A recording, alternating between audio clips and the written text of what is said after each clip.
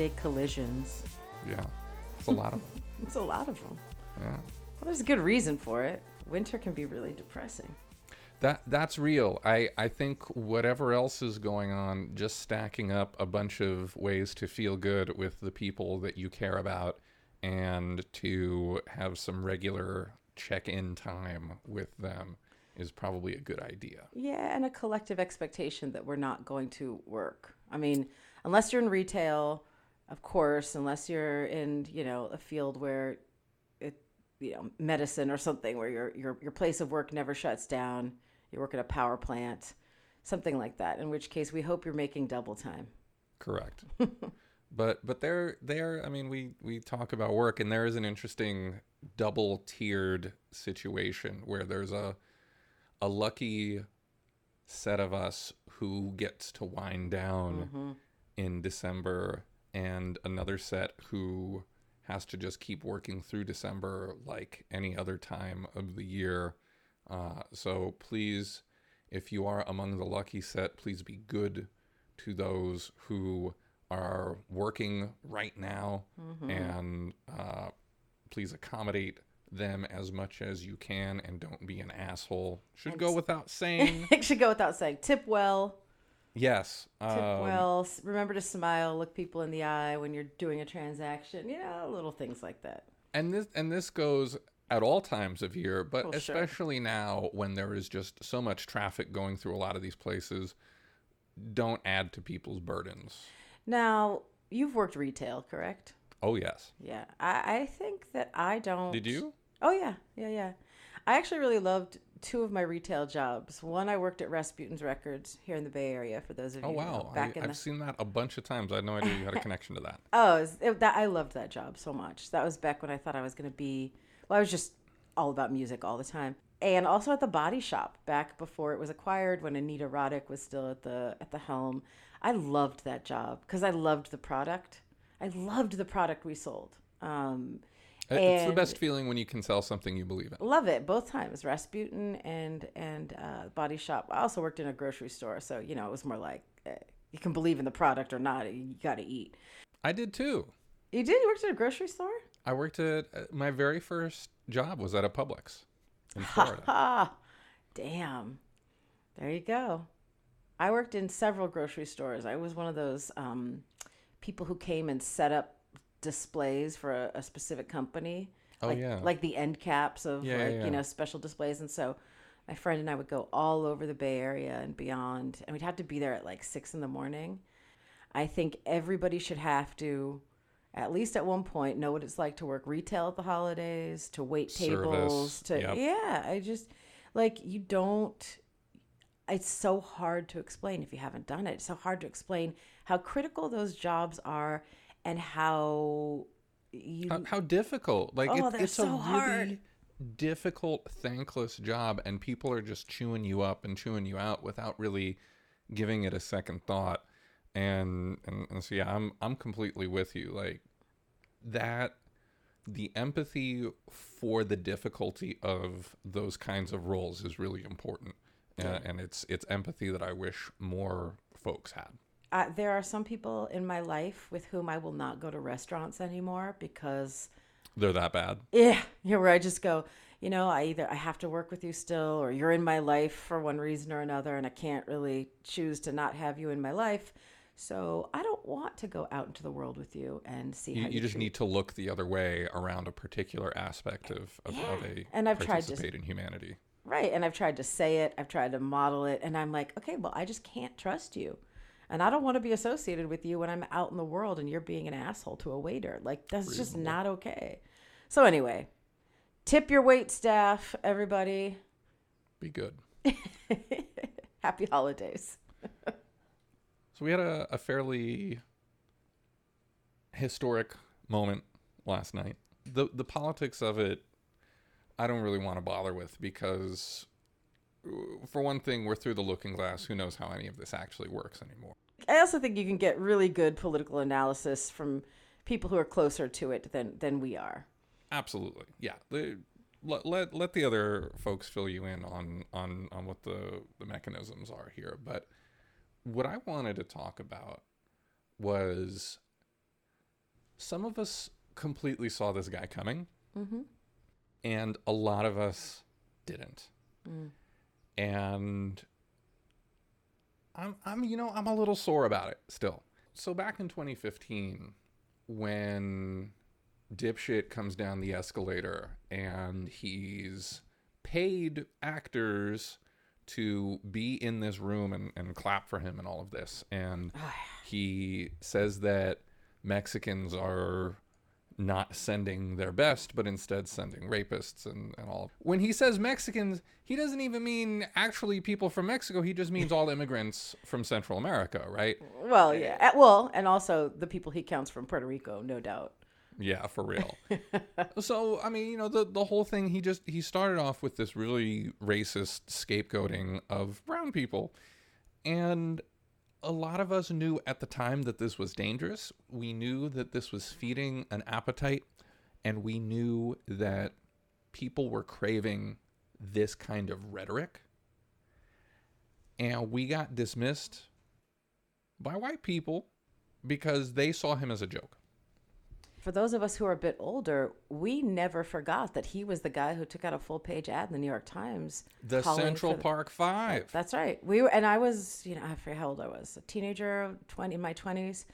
And that, for me, was actually the first time I really heard of him or knew that he was like a character in this racist landscape. And pre-internet, remember that it was much harder to get deeper information about somebody just as a bystander, right? You'd literally have to go to the library and be like, I'm going to research this guy. Who is he?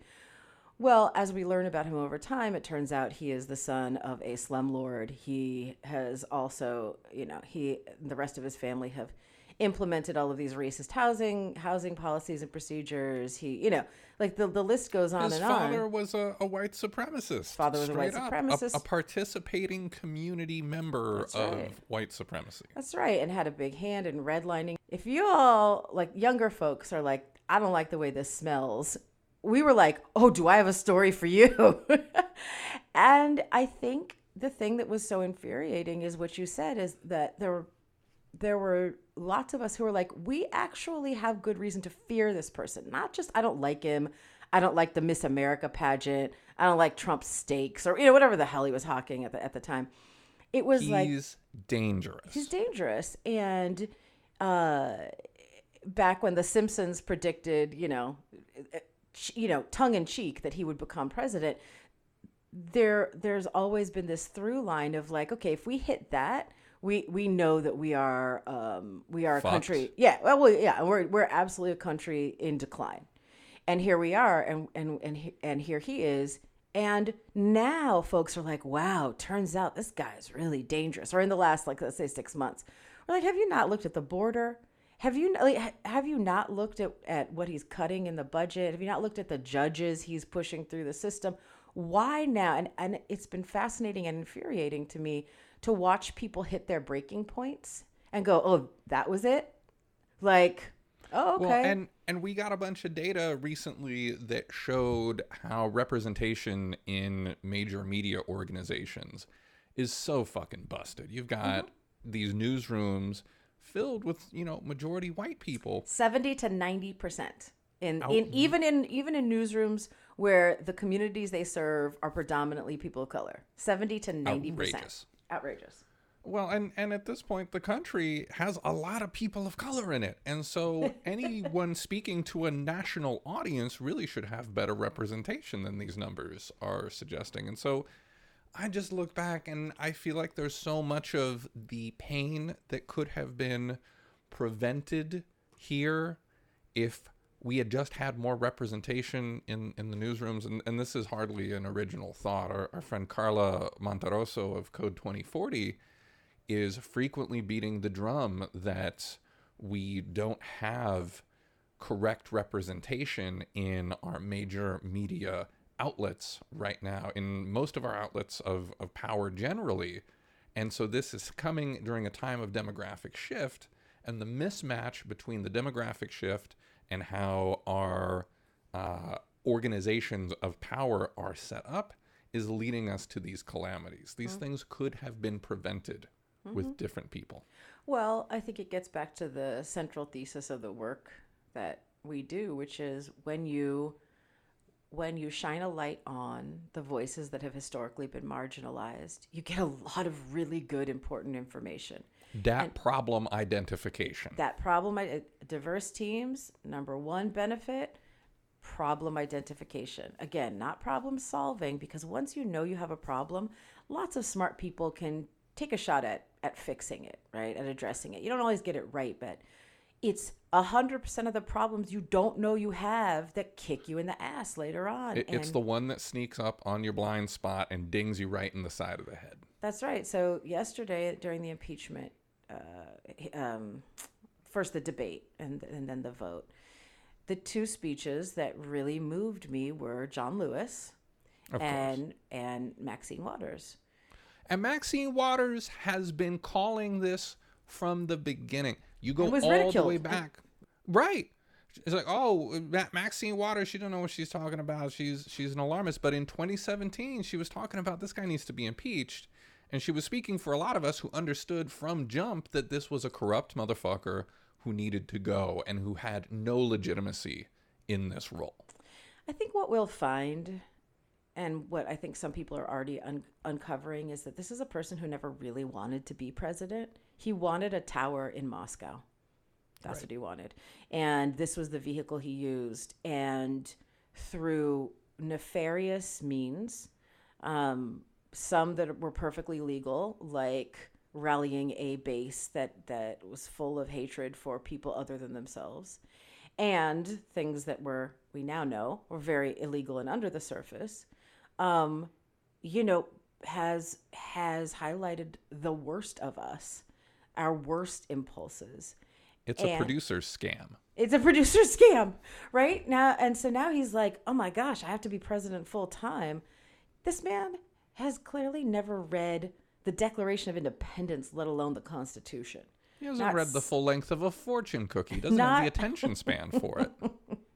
Not appreciating the fact that this country has been trying to build on very delicate ground that is still soaked in blood, a democracy that can truly represent everybody. And I'm a democracy nerd. I'm unabashed. I have been my much of my life. I see its downfalls. I see where we've gone horribly wrong as a country. I see that in our DNA, we are fundamentally standing on stolen land and the blood of enslaved people, as well as those of indigenous people who are here. All of that is true, and yet I still believe in the American experiment. And maybe that's my age coming through or something, but I'm an idealist. And to watch anybody ridicule the office that is supposed to represent everybody, the us and them statements, these people, do this, that, and the other, these people are not these countries are not sending their best. The rhetorical violence. And so as we are steeped in tech in particular, this is something you and I talk about a lot, which is the line of hate speech and violence via social media has moved over the years, and in my mind has become much clearer, not more gray. And the technologies that we've built to amplify voices, that as a premise, I'm behind. What we didn't do, what the Jacks of the world didn't do, was say, how can we build a tool that highlights the best of us and our aspirations of what we want to be as a civil society? I think that, you know who I miss? And some people aren't going to know the story, but I miss my friend Adria Richards. Yeah. Gone from tech as one of the first Black women in particular, one of the first people who really suffered the wrath of violent hate speech, the reach of violence. This was before Gamergate. Right. all the Gamergate stuff, all of the targeting employers, that was all tested out on Adria Richards, and SendGrid, her employer, cowardly rolled the fuck over. Yep. And left her twisting in the wind, and now Adria's not in the game with us anymore. Not only is Adria not in the game, but as somebody who was her friend, who became her friend after that, I reached out to support her. I worked with her on a few projects after that. This is a person who went into hiding. We're not even talking about she's like, you know what? I'm going to go become a teacher now, or I'm going to just change my profession. Went into hiding because she was swatted. She was doxxed beyond, she was one of the people who had to explain what swatting and doxing was to people because they didn't know, they didn't believe that social media could lead to something like this. Deep fake videos of her that were deep fake porn with her face on it. The question of, well, what should we monitor and what shouldn't we? I'm tired of it. What I want is for people who are designing software platforms, and specifically those who are in charge of our social media, to say, how do we promote the best of what we are? How do we promote the best of what we are, not simply enable the worst of what we are? Well, I've got good news. Jack is going to Africa. Oh, Jesus. And he's going to spend a few months in Africa. Where in Africa, he does not specify. Well, Mike, I have a guess. It's a very big continent. I have a guess. Where do you think he's going? I think he's going to Nigeria, the tech capital of Africa, and he's gonna. I don't know. I don't know the man. I am worried. I am concerned that he is going to export a specific type of software development that has not served this hemisphere well. And as he goes, whichever, most of the world that uses it has not served us all that well when it comes to violent rhetoric and hate speech.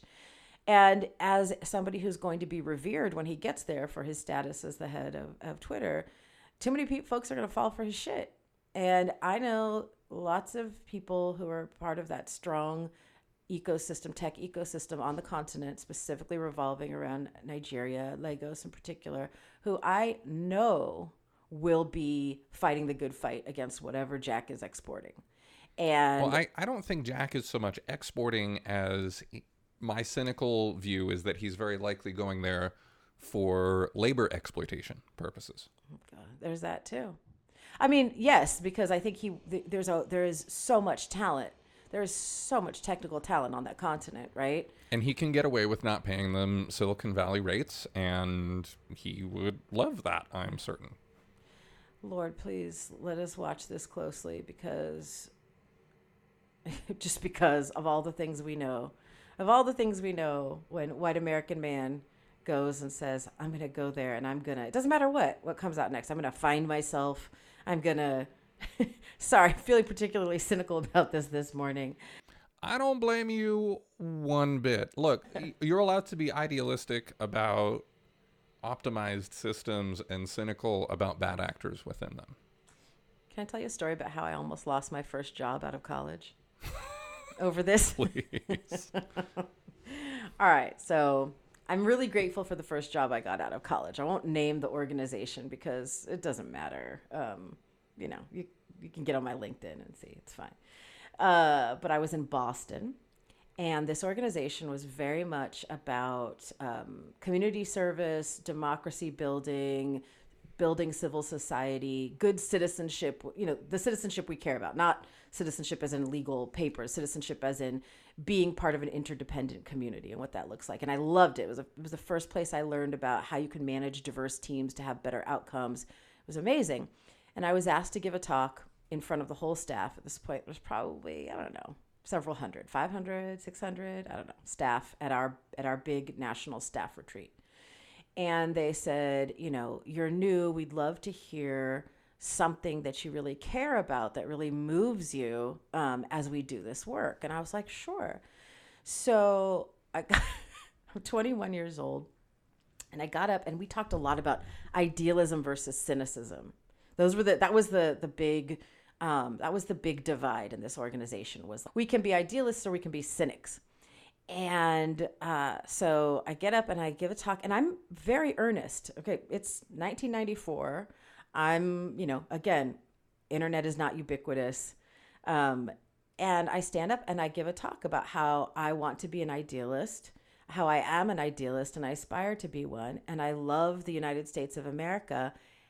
And we can't forget that folks we revere, like Thomas Jefferson, also enslaved humans, ostensibly raped them, ostensibly, whatever. Violence. And so if we aren't looking at the whole picture of our own history, we are doomed. This is not a controversial statement, right? I shouldn't think so. Well, right. Apparently, and I didn't know it, there was a professor of U.S. history from Harvard in the back of the room who was sort of like, I see, like an advisor to the organization. And I missed the whole thing. He went flying up to the leaders of the organization, the two founders. And he said, you pull her off that stage right now. She needs to be fired. We cannot have that kind of rhetoric in this organization. She is not a, guess what he said? Culture fit. Now, I didn't find out till probably 3 or 4 months later that the senior most black man on the leadership team, who was the person who had recruited me, intervened and basically said over my dead body. We wow. Can't, yeah, and thank God for him, and he's honestly the closest thing I've had to a mentor in my life, in my professional life, and he said, "Are you kidding me? What she's saying is what people of color have been talking about forever, and y'all can't handle this." And all those folks were white, the founders and the shocker and the professor. He goes, you don't understand. This is the conversation. This is the conversation. If we're going to have diversity, we've got to be able to absorb conversations like this. And thank God for him. And it was apparently, I made a name for myself in this organization, for good or not, about being cynical, that I was a cynic. Because what I wanted to also talk about was the reality. And Thomas Jefferson, if you've ever been to the Jefferson Memorial in DC, there's this quote around the inside of the rotunda that goes, "I have sworn upon the altar of God all forms of tyranny over the mind of man." I love that quote. I love that quote so much. And I started with it and people were like, yeah. And then I was like, and still, right? He made these choices. And I think what is very gratifying to me about, as much as I will trash social media, the thing that's very gratifying to me about this is that we are finally having these conversations en masse. But now we've got this moment of national consciousness raising. Yes. And I think that whatever the terrifying aspects of right-wing hatred that have definitely risen in a social media petri dish, the flip side of that, the other side of that coin, is that there is a level of consensus and consciousness raising that has happened alongside that really has no historical precedent in terms of the depth of the conversations that are happening, in terms of the speed at which consensus is being reached. This kind of thing can only happen in a social media perspective, where the feedback loops are so short and where there are no gatekeepers. Mm-hmm. And you've got a lot of people, I think, frankly, of the boomer generation, who are rolling their eyes at, quote, woke Twitter. Mm-hmm. And I think a big part of the eye rolling comes from a discomfort in that there is a whole new cultural movement happening, and a lot of these folks have no idea how to participate mm-hmm. or how to make sense of it, even from the outside. Mm-hmm. And that's a big part of the mess we're in. Yeah. And kind of a solid way to end my initial rant on we all told you and you didn't listen that fucking Trump was a problem. He's a bad dude. That's right. Bad dude. We could have spared you a lot of trouble, saved you a lot of time. All you had to do was listen, but I guess you had to get there on your own about it. Let's talk about TV. with my Watchmen drop in there. Yeah, that's a good segue. But let's start with Succession, because Succession was a thing. Ooh. I was really excited for you to get some time to watch. And recently you spent some time watching it. Tell us like your 30-second synopsis of what Succession is and why it's interesting. Oh, 30 seconds. Absolute power corrupts absolutely. It is the story of a family that is motivated by the patriarch, who is sort of this Rupert Murdoch character. And all I can say, if you haven't seen it, is nobody is safe, not even in your own family. And you will get cut in the middle of the night if you are not on board for Dad's aspirations and empire building. How's that for 30 seconds? That's solid. Okay, thanks. My excitement with Succession is rooted in how timely it is as media, because when I first sat down to watch it, I didn't really have a lot of expectations for it. But I turned to my partner who was watching it with me, and I said to her, "This is the best use of an all-white cast I have ever seen in my life." That's a really good point. That's a really good point. Like this show has virtually no diversity, and in that it is making a point that is important and is therefore relevant to all populations, regardless of their identities. What I think is really timely about this show is that it's about wealth inequality. And we have so many stories of what it is to not have money. What we don't get to see, and what we don't have a lot of story material around, is what it is to actually have money, and what it is that people with money, what does the money do to them?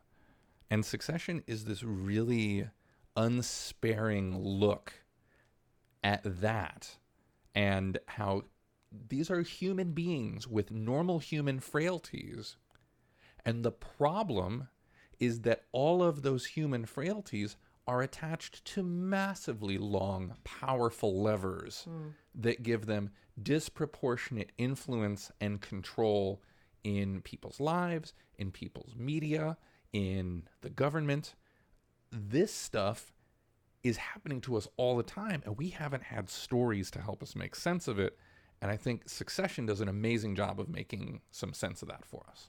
I think that's a great way of putting it. And the other thing that made me think of, there were times when I had to turn it off, because for those of us who have had proximity to wealth of that magnitude, for example, here in Silicon Valley, or whatever industry you're in, if you've climbed the ladder at all, I guess there might be people who were raised with this level of wealth who listen to us. Somehow I doubt it, but I'd love to hear from you. Please reach out if. But seriously, like, what did you think? Did your family do shit like this? Like, it's an anthropological curiosity to me. But sometimes I had to turn it off, because what you said about the frailties that humans all have on this backdrop, we take these human frailties and we turn them into quirky, kooky stories about like the mad founder or the wealthy genius or whatever it is. And what we don't talk about nearly enough, we sort of chalk it up to like, oh, they're eccentric, is that the bad parts of all of us and the bad parts of extremely powerful and wealthy people are magnified.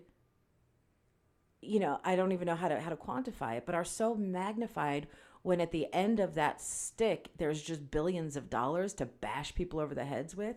And so something that may be a peculiarity or a peccadillo when you're nobody have a huge wake, and the ramifications of an oddity, because you have this enormous wealth and therefore this enormous shadow and this enormous power.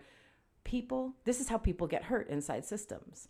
And That's so right. The way this plays out in Silicon Valley is we're like, so and so, yeah, he might be an evil genius. I'm like, why are you all paying attention to the genius part of that story instead of the evil part of that story? That's right. It's like, well, he's just a very odd. We have to accommodate his peculiarities because that's how he works best. And I'm like, well, and the peculiarities, because of the wealth, get distorted into this virtue. right. When it's like, no, you're just an asshole, and you could achieve similar results without being an asshole. It's just that your wealth insulates you from ever having to do the introspection to correct your being an asshole. Okay, but what if you have to be an asshole to achieve that level of wealth? Well, it's a very interesting question, right? What is the level of suspended empathy necessary to amass wealth? It's a question I ponder all the time. Well, when we've talked about workplace trauma in the past, for me, I realize that at the root of some of that workplace trauma, a lot of the workplace trauma is that question.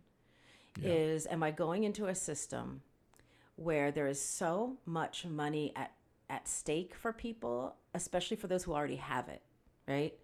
And it's a scoreboard to them. It's not real. You can't spend as much money as some of these people have in 100 lifetimes. You can't spend this much money. And you certainly don't need it, but it's a scoreboard, right? There's a Midas list, there's a whatever. It's a sense of self-worth bound up in this number. That's right. And that in and of itself is already a huge problem, because for the rest of us normal folk, we're told don't compare your success to others.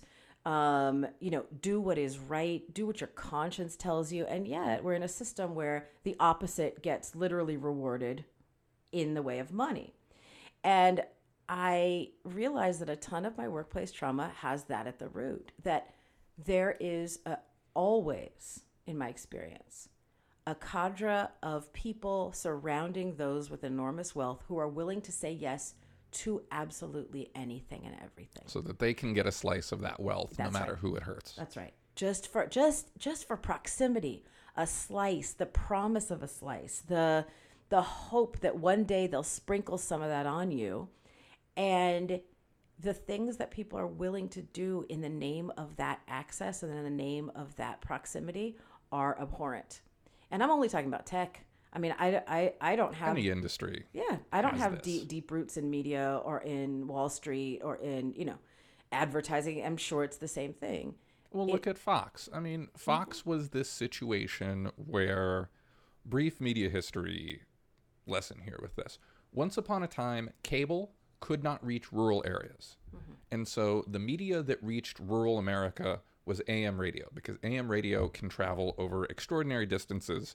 And so you could reach people by only doing a simple investment in this one radio transmitter.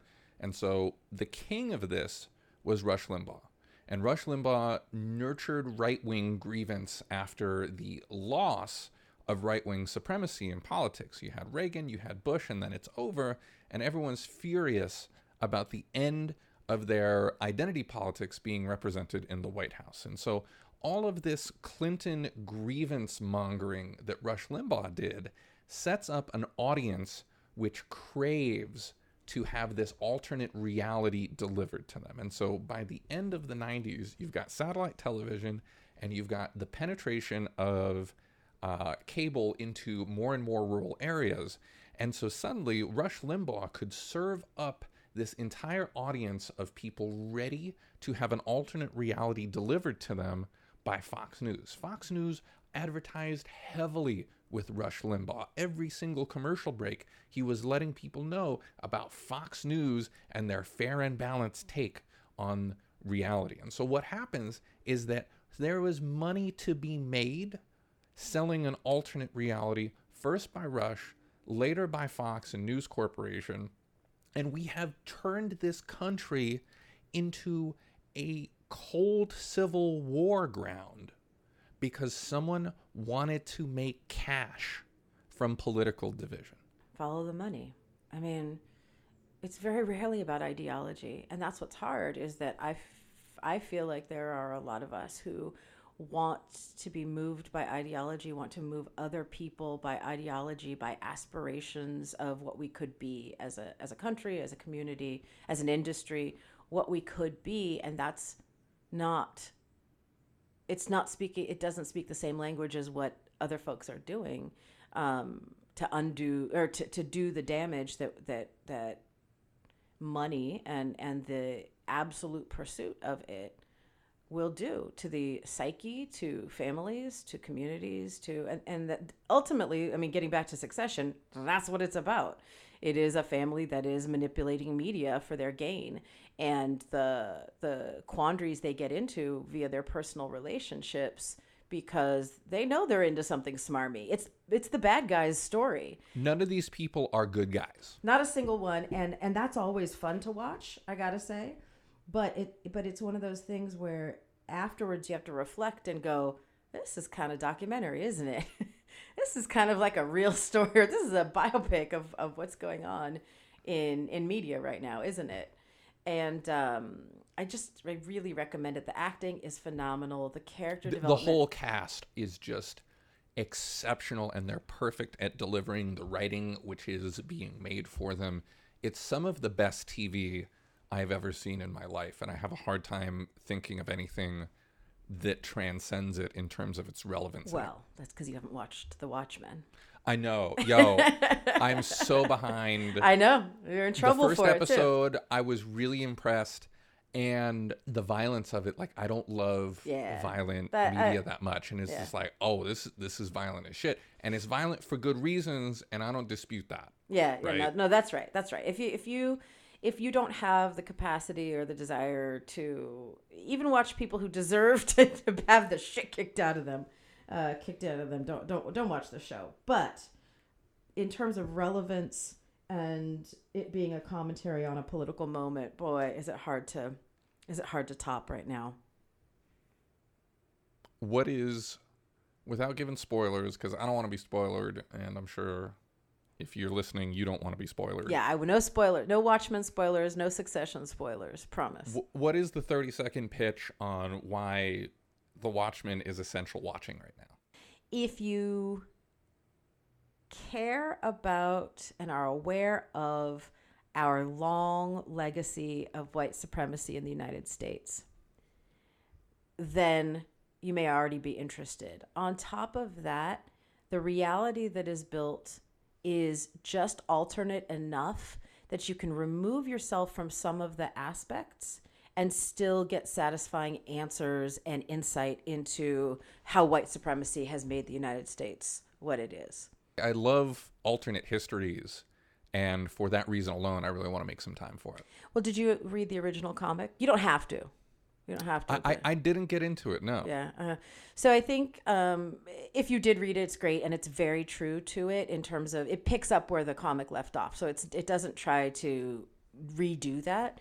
It's basically like, okay, so if that reality kept going, where would we be today?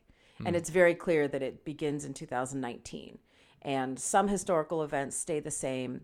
And just as a content warning, I'll just say, if you decide to pick it up, the very first episode begins with the Tulsa Race Massacre of 1921, where Black Wall Street was truly, in reality, burned down to the ground. 300 people were killed in a day and a half, and an entire community was burned to the ground. And if you don't know about the Tulsa Race Massacre of 1921, because it probably wasn't in your history books, like it wasn't in mine. Nope. I was an adult before I knew that story. Same. Let me just say, I don't talk about like pedigree a lot, but I have a degree in American Studies with an emphasis on race and ethnicity from Stanford University, and I did not learn about Tulsa until I was in my 40s. Maybe Stanford is not all that it's cracked up to. We're gonna take a whole episode on that, and then we'll get so much listener feedback. But anyway, but we digress. Yeah, the alternate history is just alternate enough to make you recognize where they are and be rooted in it. But yeah, content warning is that's the very opening of there's no spoilers in me telling you that. If there were lots of folks who watched it and were like, I was not ready for that. So we'll just get you ready for that. And then maybe you'll have more of an appetite to continue it than I did, because I was just a little bit shell-shocked at the end of it.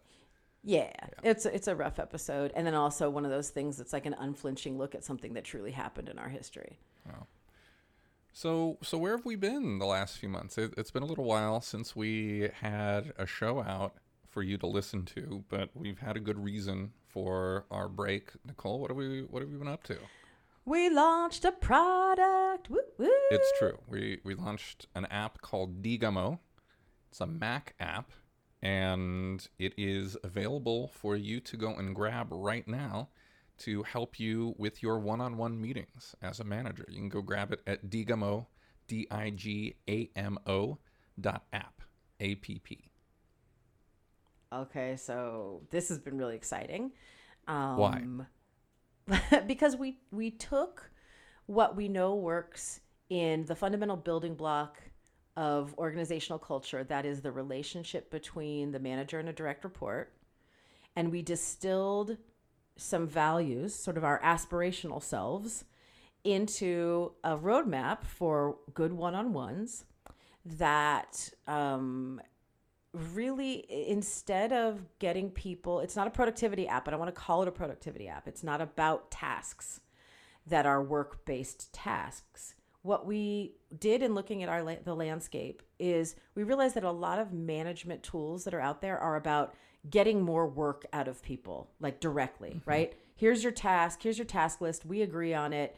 How are you completing these tasks? It's Taylorism in software. The way we've diverged from that is we've said, okay, that's not all work is about. Work is also about how you're experiencing your team, how you're receiving feedback, how you're given praise, how you know you're on the right track, how you know you're not on the right track, how you feel in terms of your burnout levels. Are you enthusiastic about a project, or are you just going to get it done? And very few managers, even seasoned ones, capture the story of your employment over the course of a year. So your arc over how did this year, or even this month, go for you as somebody who works here in this company or this organization. And I, as your manager, am responsible for knowing how you're experiencing work. And if that's new to me, we try to make it really simple in this app. And we say, talk to your direct reports about these things. These are the things you should be talking about. And you don't talk about all of them every single time. But what we've done is we've made it really easy for you to keep track of what your direct reports are telling you about where they're frustrated, where they're blocked, where they feel really good about work, what their sentiments are. You have a chance to interpret the sentiments so that you can get ahead of problems before they blow up. And you go, wait a minute, you're quitting? Why? I didn't see it coming. The aspiration for this app is that if you are using it regularly and you are going back and reviewing what you're putting in, and you use some of our tools to tell you what you've told it, that you can really get a sense of how your retention's going to go, how you're going to promote people based on actual work, how you're going to reward them at the end of the year, how you're not going to let recency bias be the way you write those end of the year performance reviews, because you can't remember anything that happened before September by the time December comes around. Who knows what happened January through August? So we do all of this. We created a receptacle for you. It's free if you didn't catch that the first time.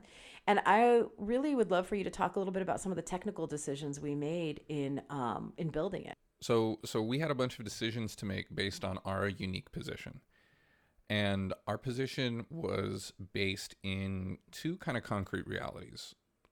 The first constraint was we have to do our work based on values. We were just talking earlier about how, Nicole, you've had these periods in your life where you are inconvenient to people because you can't compromise on your values and your empathy to how decisions impact others. And I have had my career work in the same way. And so if it's just us in the room and we don't have to account to anybody else, we're going to make those exact same decisions for ourselves, and we're still going to be inconvenient. So we've got these convictions that we don't want to build software that is a tool for surveillance. And we don't want to build software that makes it possible to leak information to other people that compromises their ability to feel safe at work. And so privacy, confidentiality, lack of surveillance, very important to us. The other constraint is that we aren't rich, right? We don't have the ability to just pay for an entire team, and we don't have the connections to go and talk to the Juicero investors and get $100 million on an idea, right? And so we have the constraints of money, we have the constraints of our values. And so we sat down, we talked about this. And I said, Nicole, this is nuts, but maybe we should build this as a Mac app. And what we get from decentralizing the software so that it runs on a bunch of people's machines instead of on one centralized server is, one, a single person can build it. I don't need an entire team working alongside me to keep server infrastructure up and running and to deal with the complexity of something that needs to scale according to usage. So we can just build this with one person, and it can work no matter how many people are using it, because we're using everybody's individual CPUs and local storage to do it. Now, because it's decentralized, that also means that we can't leak data. And so information that is stored on your machine stays on your machine, and no one can see it unless you explicitly choose to share that information because you think that there's going to be value to that. So as a result of those constraints, we ended up in this place where we did something that people don't do anymore. People build web apps because there's all of this scale advantage if you get a bunch of people using your web app where you can make a bunch of money. And that's neat, but it's not what we wanted to do. We wanted to build something that you could trust, where you could get totally real with it, where you could have privacy, and in that privacy, feel confident that you could explore vulnerable topics with yourself and think about the vulnerable stuff that's going on your team. I'm really proud of us. There, I said it. I'm proud. So there's this great quote: "The absence of limitations is the enemy of art." And I think the limitations that we were working in forced us to come up with a better solution than we would have if we had all the money. Correct.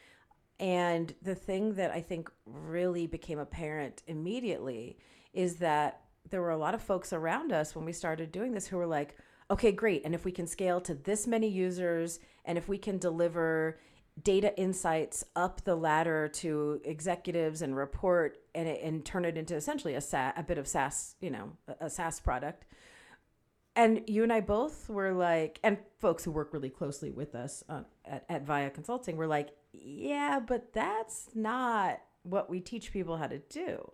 What we teach people how to do is get to know each other better, build stronger relationships, and fundamentally build trust, because trust leads to psychological safety. Psychological safety leads to a better place to work and truly happier people who happen to also end up being more productive. And so instead of building this strange incentive inside it, which was like, it would be so easy to game or abuse, or we were like, if no. you turn it into a scoreboard system, it's really easy for people to start putting bullshit information into the product. And now we've created something that is a lever for doing harm or unjustly enriching people, rather than actually centering the goal that we had, which is to create better managers and to create better relationships between managers and their reports. Right. And so it's your notebook as a manager. If you were to take handwritten notes and put them away in your backpack at the end of the day, in your bag at the end of the day, and you say, this is where I keep all of my one-on-one notes, you would never expect that somebody else would have a right to open that up and say, oh, what are you and Danilo talking about? Oh, he's been feeling anxious over this project. Oh, well, maybe he can't cut it, which we've seen people abuse information like that over and over and over again. All the time. It's the bias of too much data used in the wrong way. And without context. That's the thing. When you put information about how people work into a piece of software like this, you are at the mercy of context that the inputter may or may not include. And so if we collected a bunch of information without context and then made that easily, cheaply, quickly distributable throughout an organization, we could be doing a lot of harm to people. And that's not what we started this project in order to do. Right. So now we're in this interesting environment where folks have said to us, well, you should go raise money on this. And we look at each other and the rest of the team looks at each other and we go, should we? Just because we potentially could, is that a should? Because what will the pressures from an investor, a new investor, a set of stakeholders put on this? Is very, very, very valuable data. We know this is incredibly valuable data, and some data just shouldn't be for sale. Right. And we are sort of at this crossroads and would love to hear from people who are listening about nifty solutions to putting this in the hands of more people. It would be great if it could pay for the cost of its own development, but to continue to control the growth and the feature development and the user feedback. We're at just over 1,000 downloads now. That's right. Without any marketing budget or any sales team or anything like that. We put it on Twitter. We let people know it existed, and people were excited that it existed according to our values and in the way that we built it. And a bunch of really great people helped us in the early days of development and gave us feedback on earlier iterations, which helped a ton, because I think there is a group of people in tech, many of whom, if you listen to us, you probably follow them, the Marco Rogers, Mark Headlands of the world, who are deeply technical managers, Sarah Milstein. These folks are technical managers who care about some of the similar things we care about, especially around data privacy, and don't scale just because you can. And so, as we listen to the feedback from our users, we're realizing that we're onto something that's really helpful for managers, and we don't want to fuck that up.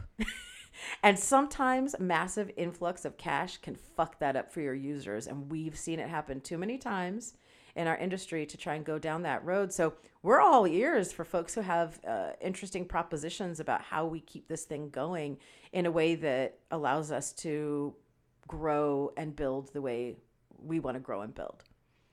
Now, if you are somebody who believes in one-on-ones and is curious about this tool and wants expert guidance on how to start integrating it into your daily work, Nicole, what should you do? You should go to our website, digamo.app, as Danilo said, Digamo, Digamo.app. And on it, if you scroll down, you will see the ability to sign up for webinars, free webinars in January. And we really welcome you. Scroll all the way down to the bottom of the page. We're holding them on January 23rd from 4 to 5 p.m. Pacific, and on January 29th from 8 to 9 a.m. Pacific. And we're hoping to accommodate lots of time zones with those two options. It's all going to be done on Zoom. You hit the register now button. You just give us your email address and Zoom will do the rest. Thank you, Zoom. And Nicole will give you free advice on how to be a great manager with one-on-ones, and you'll learn how to use our software. We're gonna demo the software. Danilo will be on the calls as well, so if you have technical questions about it, he will be there.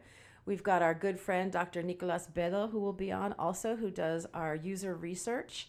And he's just an all-around great guy, and he will be there to glean insights from users and potential users, and we'll spend a lot of time doing Q&A as well as the demo to try and help you start 2020 off right with your teams and be a better manager than you probably already are. Yeah.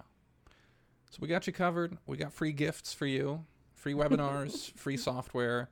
Mac only for the moment, sadly, but if you do use a Mac, like so many of our friends do, we hope that you'll go and give that a look, give it a download, let us know what you think. Yes, we love user feedback. We've gotten some great user feedback. I want to give a shout out to Rachel Hands, our friend and another technical, engineering manager who she has given us some of the most valuable insight into how she's using it for her team. And she's also reported that it's really changed how things have been going on her team for the better. And I want to give her a shout out because she's just one of those folks who always shows up for us. So Rachel Hands, happy holidays. Thank you. Well, I think that's our last show for 2019. Can you believe we survived this year? Hey, look, we still got another 2 weeks. So shouldn't jinx it. Why you gotta tempt the fates? Thank you for hanging out with us, and hope you had a wonderful time. If you have questions for us to ask, if you have questions to ask us about life at work and making that better, we hope that you'll reach out to us. If you visit impossibletomanage.com, we've got a link to a form there. You can ask us anything you'd like, and we'll see if we can't get that answered on a future version of this podcast. Again, we wish you the happiest of holidays, the most prosperous and hopefully better sleeping of New Year's, and take care of yourselves. Thanks, everyone.